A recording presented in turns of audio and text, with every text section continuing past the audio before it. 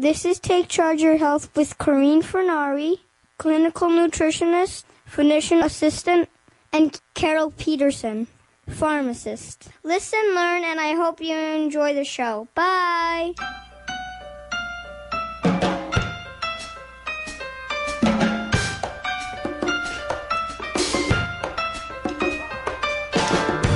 Welcome back. This is Take Charge of Your Health with Corinne Fernari, clinical nutritionist and physician assistant, and my co-host, Carol Petersen, pharmacist. Every week, we present you with new and creative ways to help you make sense of health information and bring it home to you and your family. With years of clinical experience between us and research into traditional and cutting-edge technologies, we give you practical information to help you take charge of your health.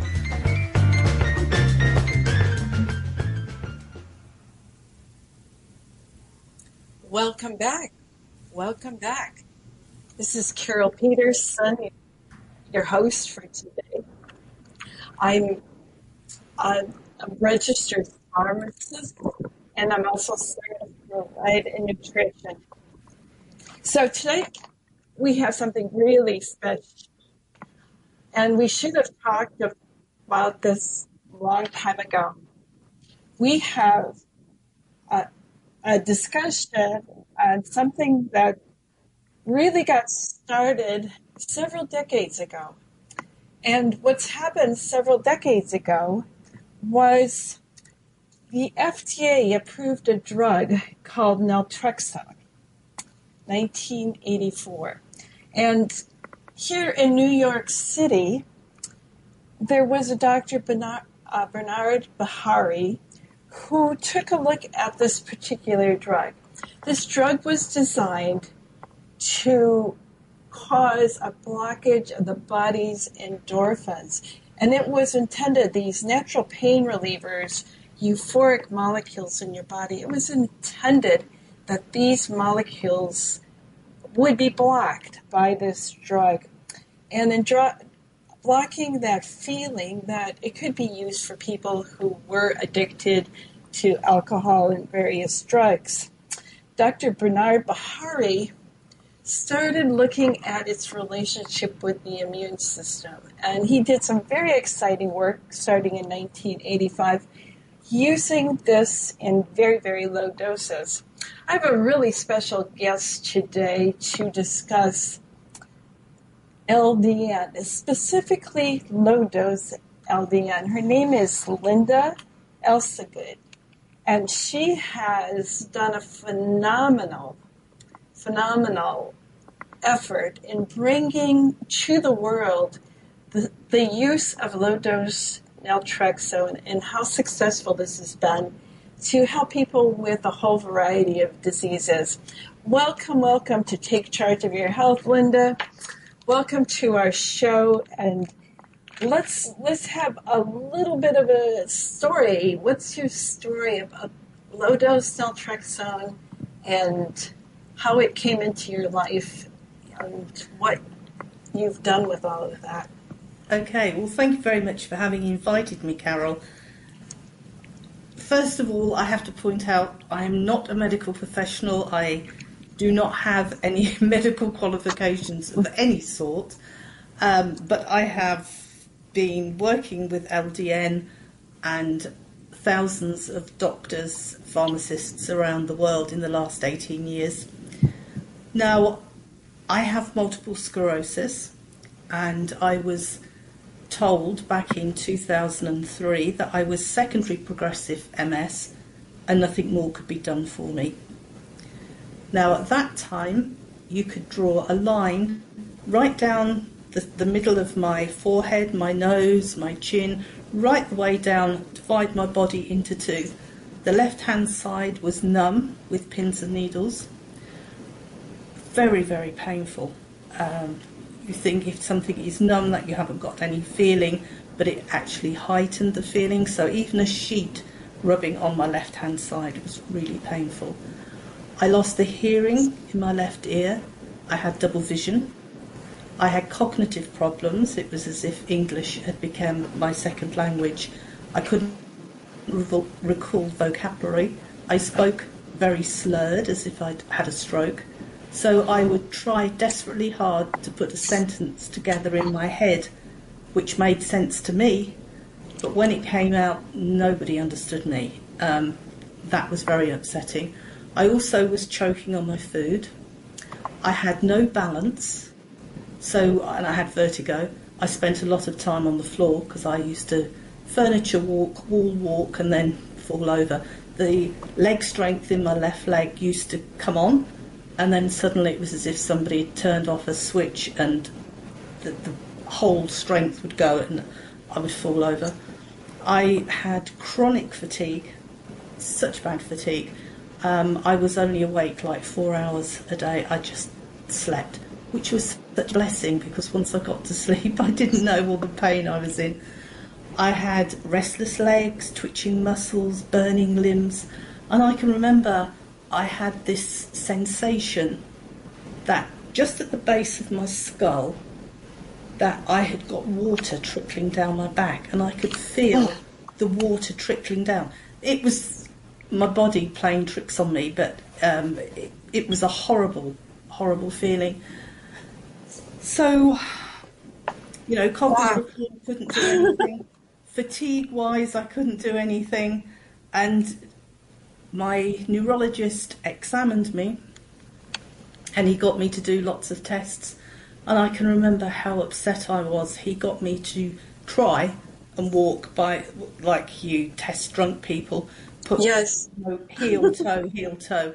Well, I had to hang on to everything and still couldn't do it. I was so upset with myself because I knew I could do it, but I couldn't do it, That was really upsetting. Okay, let me just interject here a second. This is a call-in program today, and I want to give the number out. You gave us really a wonderful detailed description of what MS feels like. Our number is 212-209-2877 if you'd like to call in as we're talking about low-dose naltrexone. And in this case, we're talking about how it affected Linda and her MS diagnosis and treatment. So go ahead, Linda. What happened then? Yes. So the neurologist got me to do this test and other tests. I'd had, prior to this meeting, every 3 months I was having a relapse. And if you think of my quality of life as a ladder, I would have a relapse and I would drop probably 6 rungs on this ladder, and then I would gradually go up maybe 2 rungs, and then wham, I had another relapse. So how I describe it is my normal kept becoming less and less. It was quite scary. Had 3 courses of intravenous steroids, 3-day intravenous steroids in an 18-month period, which blew me up. I'm a pale person and I looked like a red beach ball. I was terrible, and the amount of weight that put on me. I'd had up to neuritis. It was such long ago now, it's hard to remember everything. But I was not in a good place. So after he'd examined me, he helped me to sit down across his desk. I don't know why he got me to sit down. And he put his hand across the desk, shook hands with me and said, "I'm really sorry to tell you, you're secondary progressive MS and there's nothing more we can do for you." And as he said the last sentence, he had got up and he opened the door to show me out. That was it. There was no plan B. There was no, well, we could look at diet, we could look at supplements, we could try this. There was nothing. There's nothing more we can do for you. And I said to my husband, I felt as though he was saying, go home and die quietly, don't make a fuss, you're an embarrassment. We just want to get you out of here. And I had such bad pains in my head. The size of a standard wine glass, that's the area the pain was in my head. But it wasn't consistent. It could be the front left, the back right. It moved. So I was telling people about this pain that moved, and I could see the look in their eyes thinking, does she know what she's talking about, type of thing. It wasn't always in the same place, but it really did move. And why it moved, I have got no idea. And I had also a feeling when I walked, it was like walking on crushed glass with stinging nettles thrown in. It was so painful, I could barely bear to put my feet on the floor, let alone walk. And that was really painful. So how did you go from that doctor's visit with such a grim ending to looking for something else? Well, it gets worse. I was in such pain, and things were so different then. This was in 2002, maybe. I'd spoken to the receptionist at the doctor's and said that I was in all this pain and I hadn't got any more painkillers. And the doctor actually came out. My husband was working away and I was home alone. But my next door neighbour used to pop in to look after me. So the doctor came in, he gave me this pot of very strong painkillers, and he went and fetched me a glass of water, and I said to him, how long do you think it will be before I start to feel a little bit better? So he thought about it and he said, I think if you were going to feel any better, you would have done by now. So he went, and life was horrible. In as much as my parents were really upset, if we could take it away from you, we would willingly have it. Wow. So you were really at the end of anybody's rope as far as humanly possible. So then what happened? Where did the doors open? So I was really contemplating on taking all these pills. I'm sorry, just... Oh. Yeah, it's hard to do that again. My 15-year-old daughter would have been the person to find me. Oh. So I couldn't do that. So the only option was I'd got to prove everybody wrong. But where to start? Back in 2002, the internet wasn't like it is today. It was hard to find information. So I went. I'd lost my bowel and bladder control as well, so I was visiting the toilet all the time. But when I got up, I could sit for 10 minutes. That's it, 10 minutes, and then I had to go to sleep. I was so tired I couldn't keep awake. So I was trying to find other people with MS to find out what they were doing. I knew I wasn't unique. I knew there were thousands of people around the world who'd got MS, if not more, maybe millions, I don't know, as to what they were doing. And I managed to find some people in the US who were using LDN. And some of them had been using it since you were saying that they were actually Dr. Paris patients going back to 1985. So everyone was saying the same. If it doesn't do you any good, it's not going to do you any harm. I don't really care at that point. Side effects, I would have tried it anyway because there was nothing else to try. So it's Naltrexone is a prescription-only drug, therefore LDN is a prescription-only drug. I'd got to find somebody who would prescribe it for me. Now, by this time, my GP, my general practitioner, had retired, and I had a young lady doctor who looked similar age to my eldest daughter. I'm sure she was older, but she looked very, very young. And I took the information and I explained what it was, and it was so refreshing because she could look me in the eye. My old doctor couldn't look me in the eye because he couldn't fix me. And that upset him that he couldn't fix me. So she said to me, I will read it, I will speak to the partners in the practice and find out if they'll let me prescribe it for you. Come back in 2 weeks. So I went back and she said, I'm really sorry, they won't allow me to prescribe. But if it was me, I'd want to try it. So if you can find somebody to prescribe it for you, I'll monitor you. Now, I thought that was really kind, so I didn't feel as though I was being abandoned. I got a co-pilot with me on my journey. So I then found a Dr. Bob Lawrence, a doctor in Wales, who sadly has passed away now, and he agreed to prescribe it for me. Now, he told me, and in those days people started on 3 milligrams for a month and then went up to 4.5. That is not the case today. Some people start as low as half a milligram, or 1.5. Anyway, the protocol has changed. That's in contrast to the 50 milligrams that it comes at. Exactly. And yes, the 50 milligrams are also taken 3 times a day. So people take, for addiction, 150 milligrams a day. And when it was trialled back in the 70s, it was only found harmful to the liver in doses of 300 milligrams a day. So you can see how really safe a drug it is.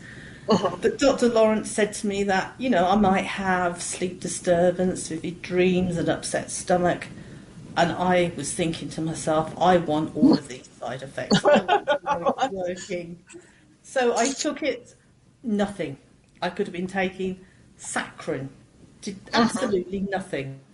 And then suddenly, 3 weeks later, because living in my head at that time was like living in a television set that wasn't tuned in. The brightness wasn't right, the contrast wasn't right. I couldn't hear, I couldn't see, and suddenly it was as though that television set was slowly being tuned in, and it was amazing. It did take me another 18 months to get to where I am today. But it's a case of, okay, now I've found something that has given me back hope for the future and a quality of life. Yes, I have MS. No, I can't do everything I used to do. But with planning and being careful, I'm not complaining at all. So what did I want to do with this knowledge? Did I want to say, I'm okay, I'll get on with my life? Or do I want to help those people that were in the deep dark place that I was in?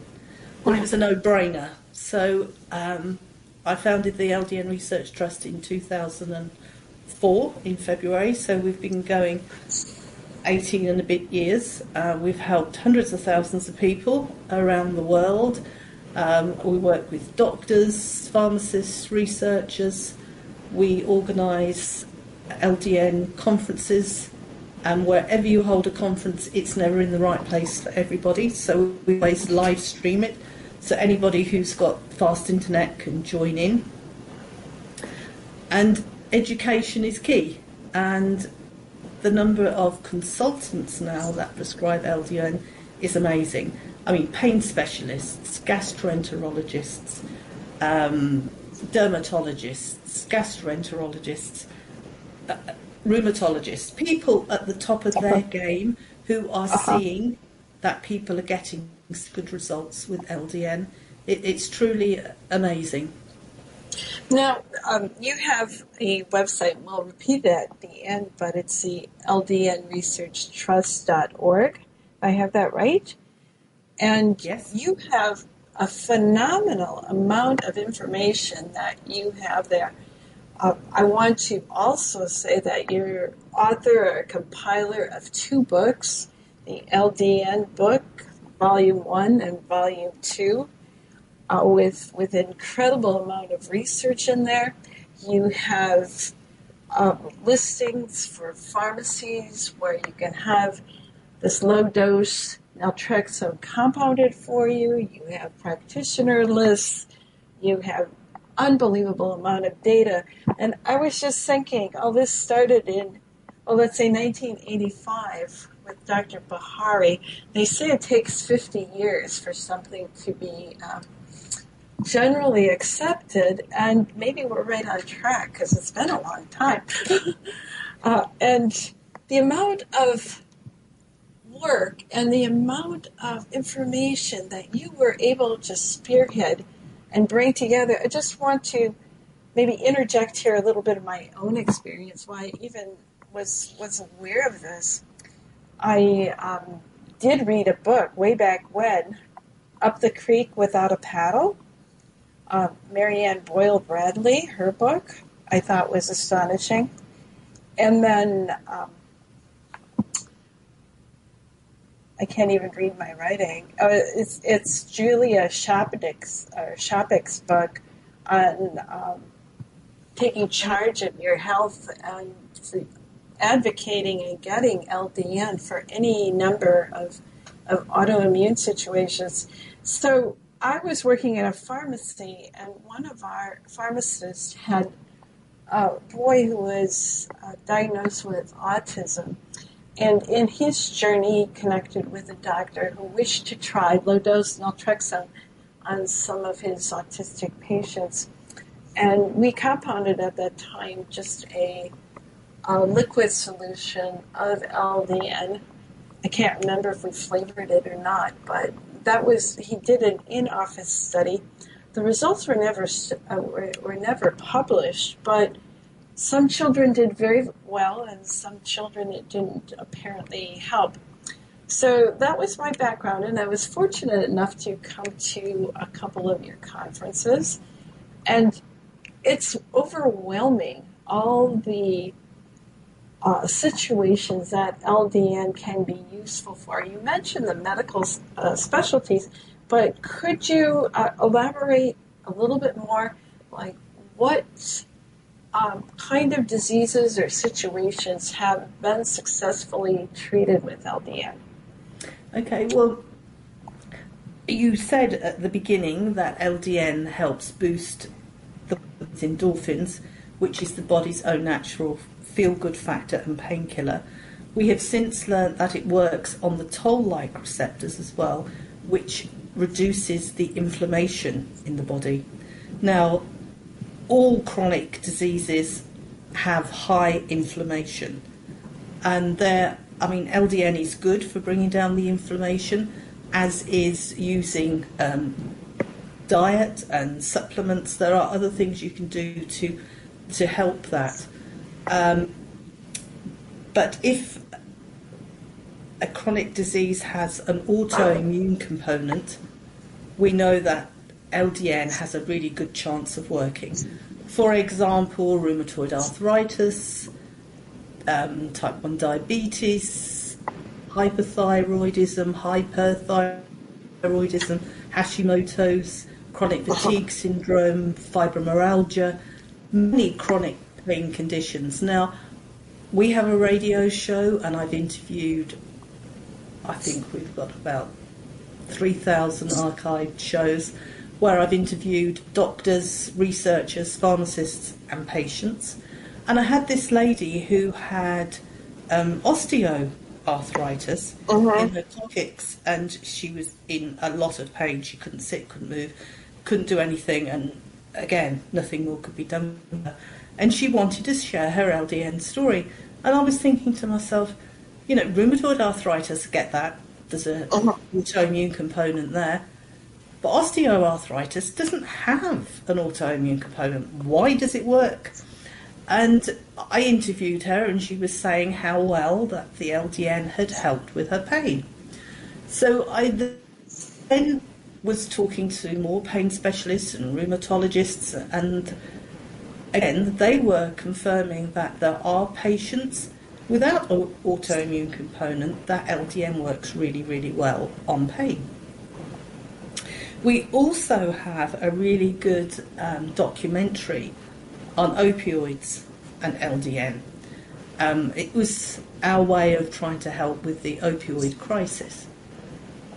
So many people have become legal drug addicts through fault of their own, purely on prescription medication, painkillers. Right.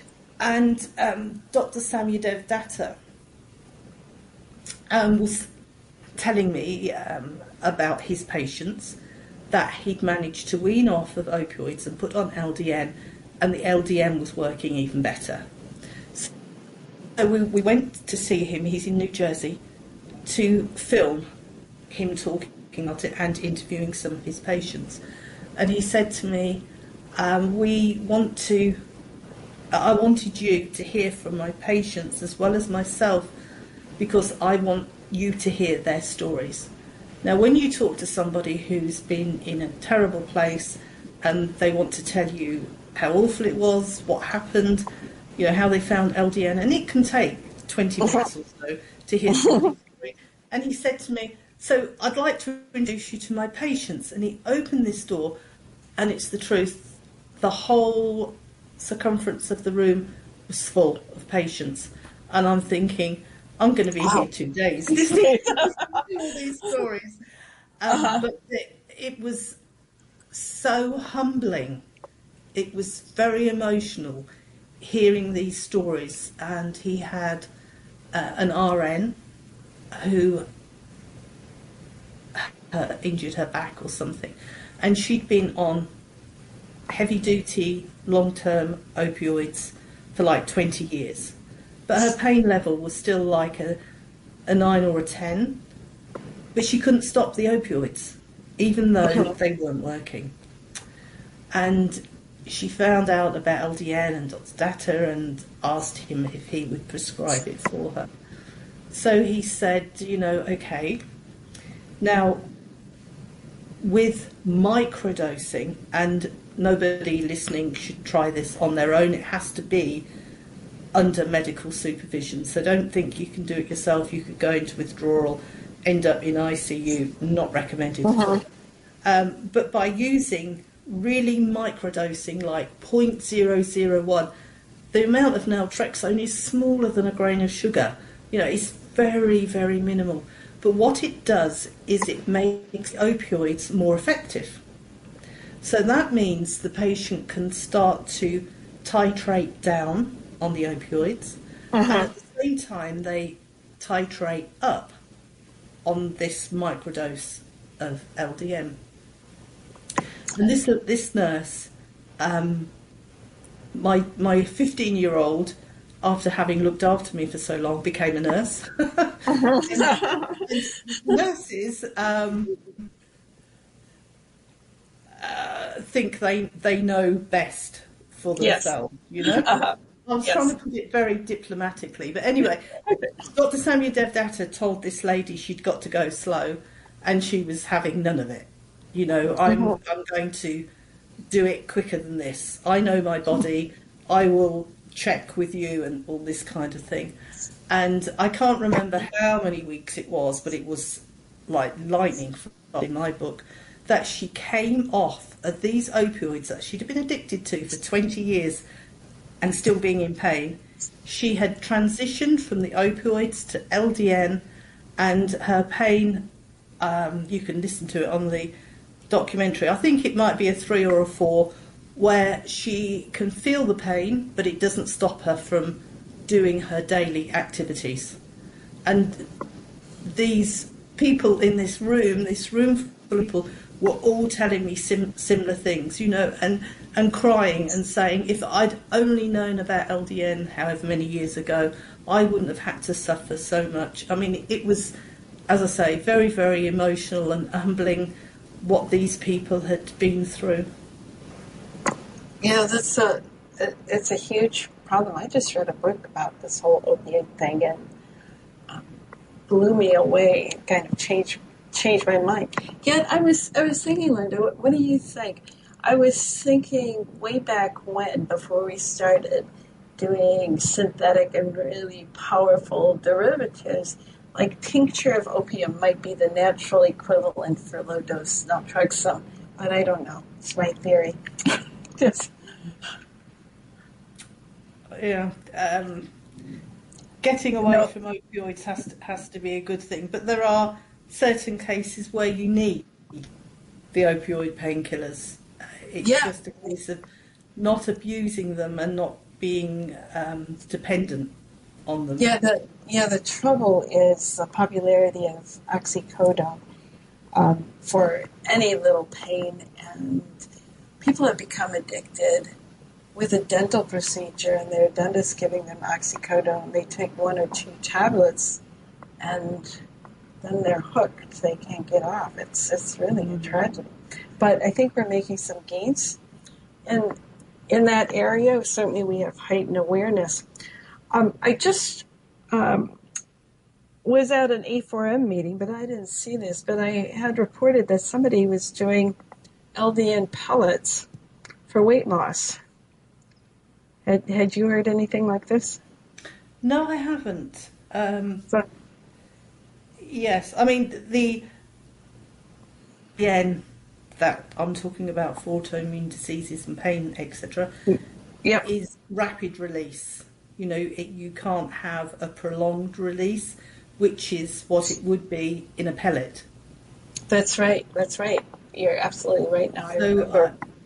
and as I say, I'm not medical, so No. I don't know how that works. But I'm gonna take that back and say no, that doesn't make sense. But yes, so the mechanism is that it does block those receptors.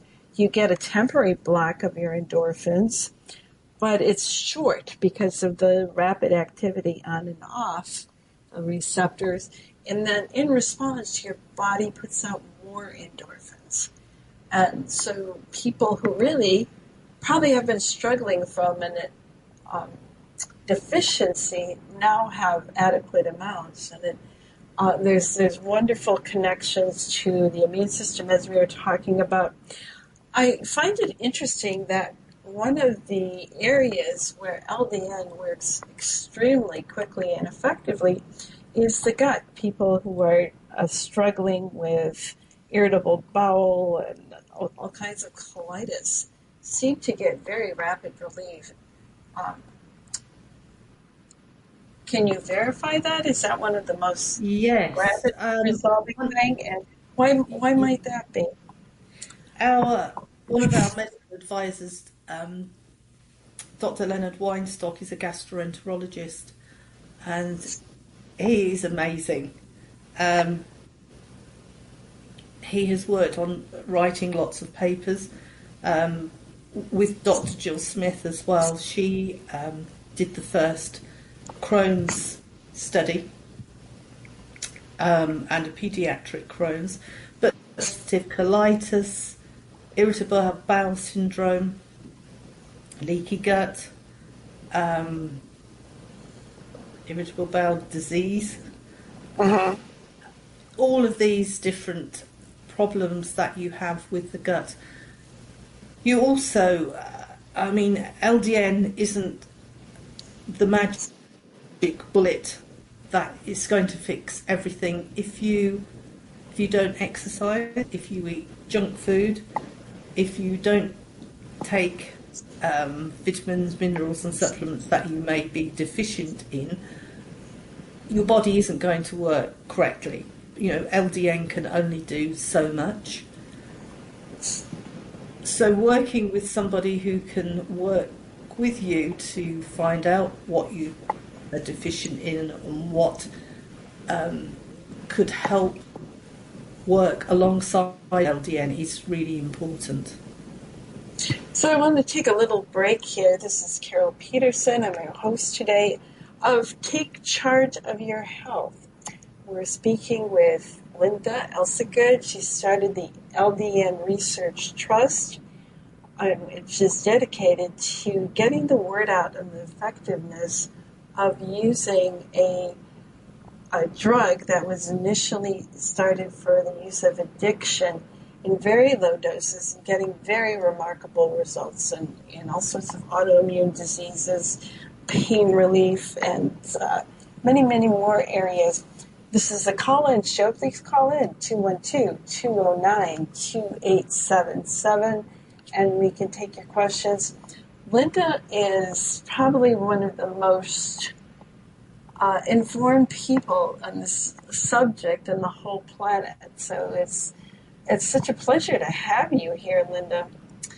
So how did you get this LDN Research Trust off the ground? I mean, it's one thing being an idea, and it's another thing to grow it to this absolutely amazing resource that you've done. So I was a woman on a mission, and I'm from England, and you have to become a charity, you have to go through the Charity Commission, and I was told, no, it's not a charitable, it doesn't fit the criteria to be a charitable organisation, because LDN is a drug. So, and it, it was very difficult. For 5 months it was very difficult, and I wouldn't be told no. So they would ask me questions, and it went from department to department to department. Once one department was happy, they sent the file to the next department, and it was a case of starting off with even more questions. And I wouldn't be surprised at the number of people that I dealt with, that I probably dealt with the janitor as well, because I don't think there was anybody else left to talk to me. They were very nice people, and I would have to send them documentation. I'd have to send it by recorded delivery, make sure they'd got it. Then I'd phone and say, have you got my letter? And they would say yes. And I was desperate, and so what's the answer? Can we move on to the next step? Oh, it's diarised for 3 weeks' time. So that was really frustrating. Yes, they'd got everything, but no, they couldn't look at it. So it just went on and on and on, and eventually we got the charity status, but anybody who was faint-hearted would have given in before then. It was very, very difficult, very expensive as well. But it was at the back of my mind that I wanted to help these people who were like myself, and that was my driving force, and has been all the time. It's become my way of life. I run the charity from home. I start when I wake up and I finish emails when I go to bed. I work UK time, Europe time, New Zealand, Australia, Eastern time, Central time, Western time. And it's always so nice when doctors phone up that they're thinking of prescribing LDN for a patient and they want more information. And on our website we update it monthly, the latest clinical trials, and you'd be surprised there are hundreds now, and papers that have been published. And we also have a section where LDN in the news. And because we had so much information 3 years ago, it was rather difficult to navigate. So we now have a search by condition data. So from my point of view, having multiple sclerosis, you can actually search multiple sclerosis, and it brings up all the clinical trials, papers, past conference presentations, interviews with doctors, researchers, pharmacists, etc. It's made it really easy to navigate looking for conditions, and doctors find that really helpful as well if they're looking for a not such common condition. How many conditions do you have listed there? I would say about 500 now. Wow. There are a lot of conditions there. But we're also, if anybody is interested, we have a webinar this evening that's being held at Yale Lawrence Memorial Hospital for medical professionals. If a medical professional is listening and you'd like to attend, it's free, and you can earn up to 2.5 CME credits.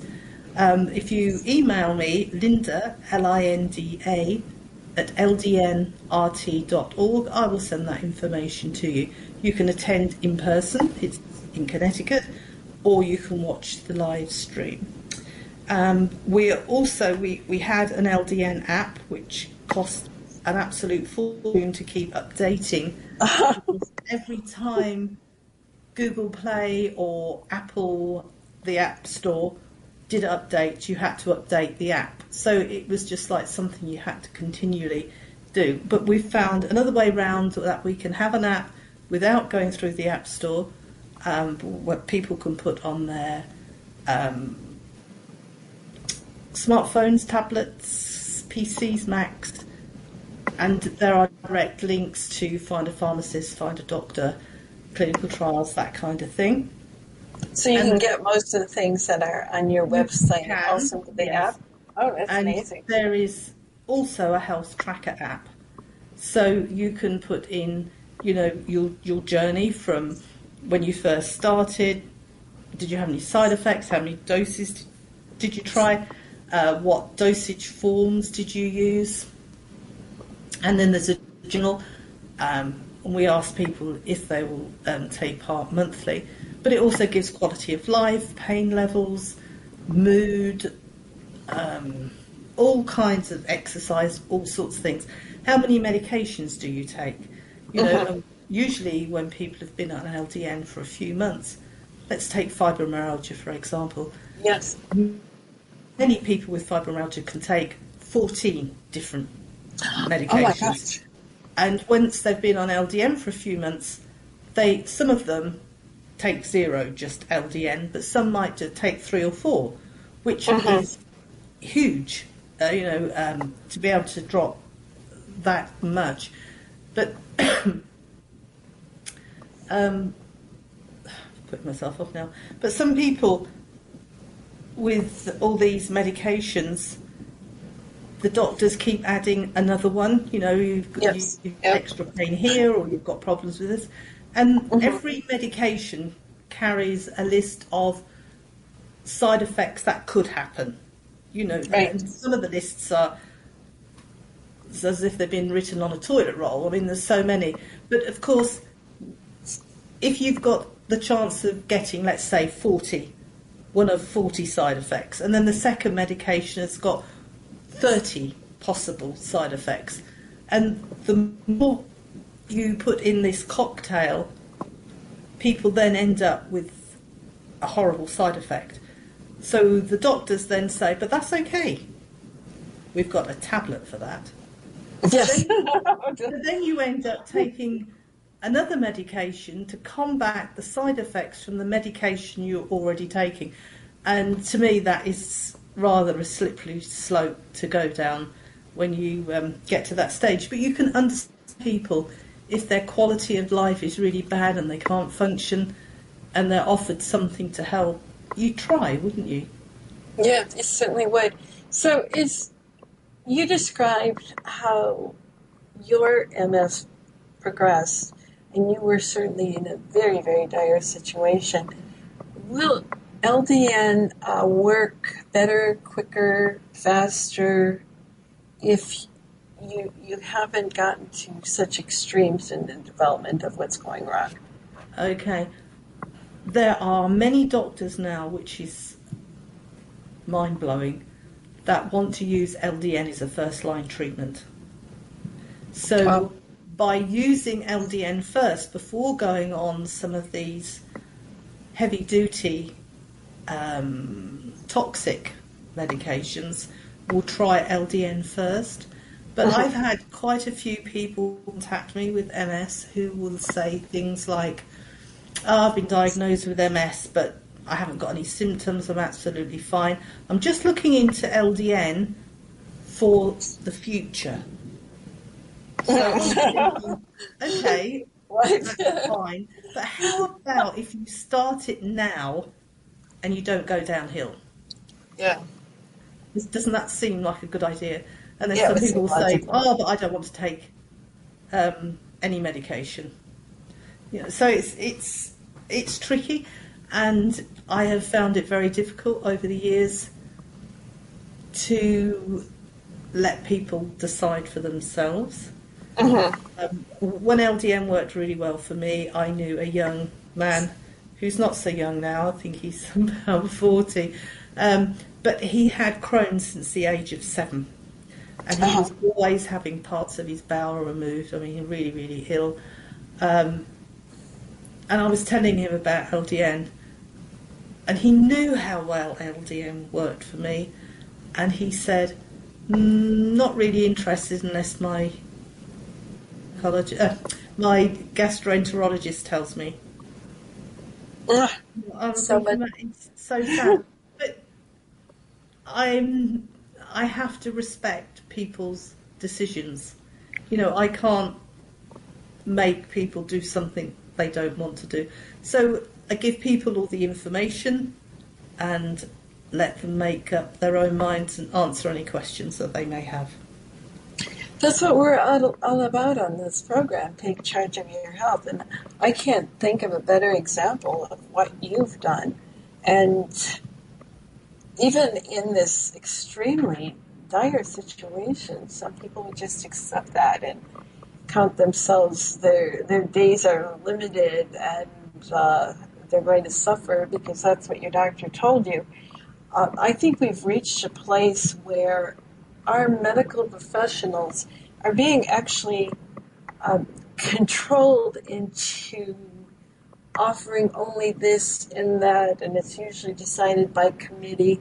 And you have what I call flowchart medicine, if this, then that, and doctors aren't allowed to deviate. They're not allowed to try what may be the best thing for the patient. Some years ago, I came across some papers, and it was called N of 1 studies. And I believe this is probably the most scientific method and really illustrates what the practice of medicine should be. That you have a person present themselves with a problem, and you have a potential solution. So you try that solution. And then if it hasn't done as well as you'd like, then you have a little bit of a washout period and try another solution. And this indeed had been what the practice of medicine would be. Like you'd have dozens of N of 1 situations with your patients through the day and documenting this and looking for the best solution for the person in need of help is really, truly a scientific method. There's so much that is flawed with what we're doing with huge, big, double-blind, placebo, crossover tests that the individual's reaction or opportunities are really being squashed by that kind of attitude. And I think we need to go back to it. We need medical practitioners who do consider more than one pathway, where they're not confined by their big medical, business, I guess, the big medical business with the big buildings, and everybody is charged with doing a certain thing, and only that, whether it's helpful or not, this is what we do. And the big hospitals operate that way too, to try and use something that has potential. It's sometimes really difficult to get a practitioner to shift because they are really burdened by all this administrative forces that want them to do just certain things for certain people, and that's it. Mm. And so many patients will present to their medical professional with all these symptoms, and they look at the symptoms of treating the symptoms, but what we should be doing is looking at the cause that is creating those symptoms. That's right. And sort of like a medical detective. And it's really amazing to me. There are so many situations where people present themselves to their doctor, they're given some routine tests, but the tests aren't designed to find the cause of those symptoms. And just using maybe a different panel, you get a whole different situation. I just had a young woman who was having trouble with obesity and acne and difficult periods. And I put together a test panel for her, and I was so thrilled when it came back because there were so many things that were out of whack. Now, if we had not done the specific tests that I recommended, she could have taken a normal blood chemistry and CBC that is done routinely in doctors' offices and never saw the things that were really off. And once you see something that's gone a bit off, now you have a direction to help them address what's really going on. And I think that's a problem. And I've often said to people, when you're doing tests, maybe ask the question of what is this test going to reveal, and what plan of action can you do when something is revealed? Because there's testing too that there's nothing you can do with it after you had a test, because nobody knows what to do with a test that has come up lopsided. So it's a real challenge. We are getting pretty close to the end of our show, Linda, and I'd like to make sure people have all the resources they need from you, and I'd also like you to have a few final words for this program. This is a possibility of treatment that has so many opportunities for people if they want to explore it. And unlike the horrible time you had getting it started, it really took a lot of work to get that initiative started. Now you help people in numerous ways to make it easier for themselves to get this started. So go ahead. Why don't you start with the invitation to the webinar and then your pages. Okay. So it's a medical professional webinar. Afterwards, patients can watch it as well. There are two pain specialists, Dr. Neil Mehta and Dr. Samyudev Datta, and pharmacist Stephen Dixon, who will be talking about the history and mechanism of action of LDN. If you want to either attend live or the live stream or watch the recording, send me an email, Linda, Linda, at ldnrt.org, and I will reply to you and send you the links you need. And our website is ldnresearchtrust.org.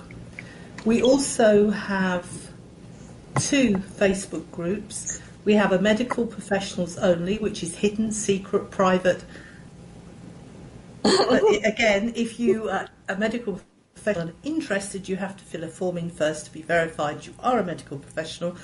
Again, use that email.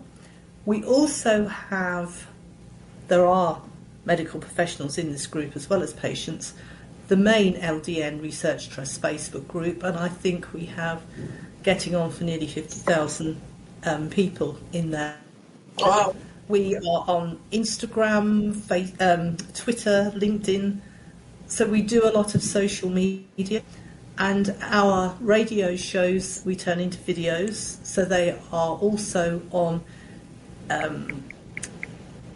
YouTube, Vimeo, Facebook, and we have a radio show which is audio only, which goes on to about 20-something radio show platforms, including iTunes, Spotify, Google and Amazon iPods, all the other platforms that I must admit I'd never even heard of. But people find us, and we have over 1,000 people a day either listening or watching. It's quite amazing. The website is very, very comprehensive. It's really well worth a look if you're a medical professional or a patient and want to learn more. And there's always the contact us form, so if anybody has any questions, we're happy to reply. We are lucky enough to have some fantastic medical advisors who will answer medical questions for us. Okay, so I will put some of that on our Facebook page, Take Charge of Your Health with Corinne and Carol. And if you would, Linda, one more minute for some last remarks. From me, Carol? Yes. Yes. Okay. I think the take-home message would be, regardless of how you feel, regardless of what you're told, there is always hope of improving your health. I think never give up. I have witnessed so many people over the years who have been told nothing more can be done, and they accept that and they go downhill very, very quickly.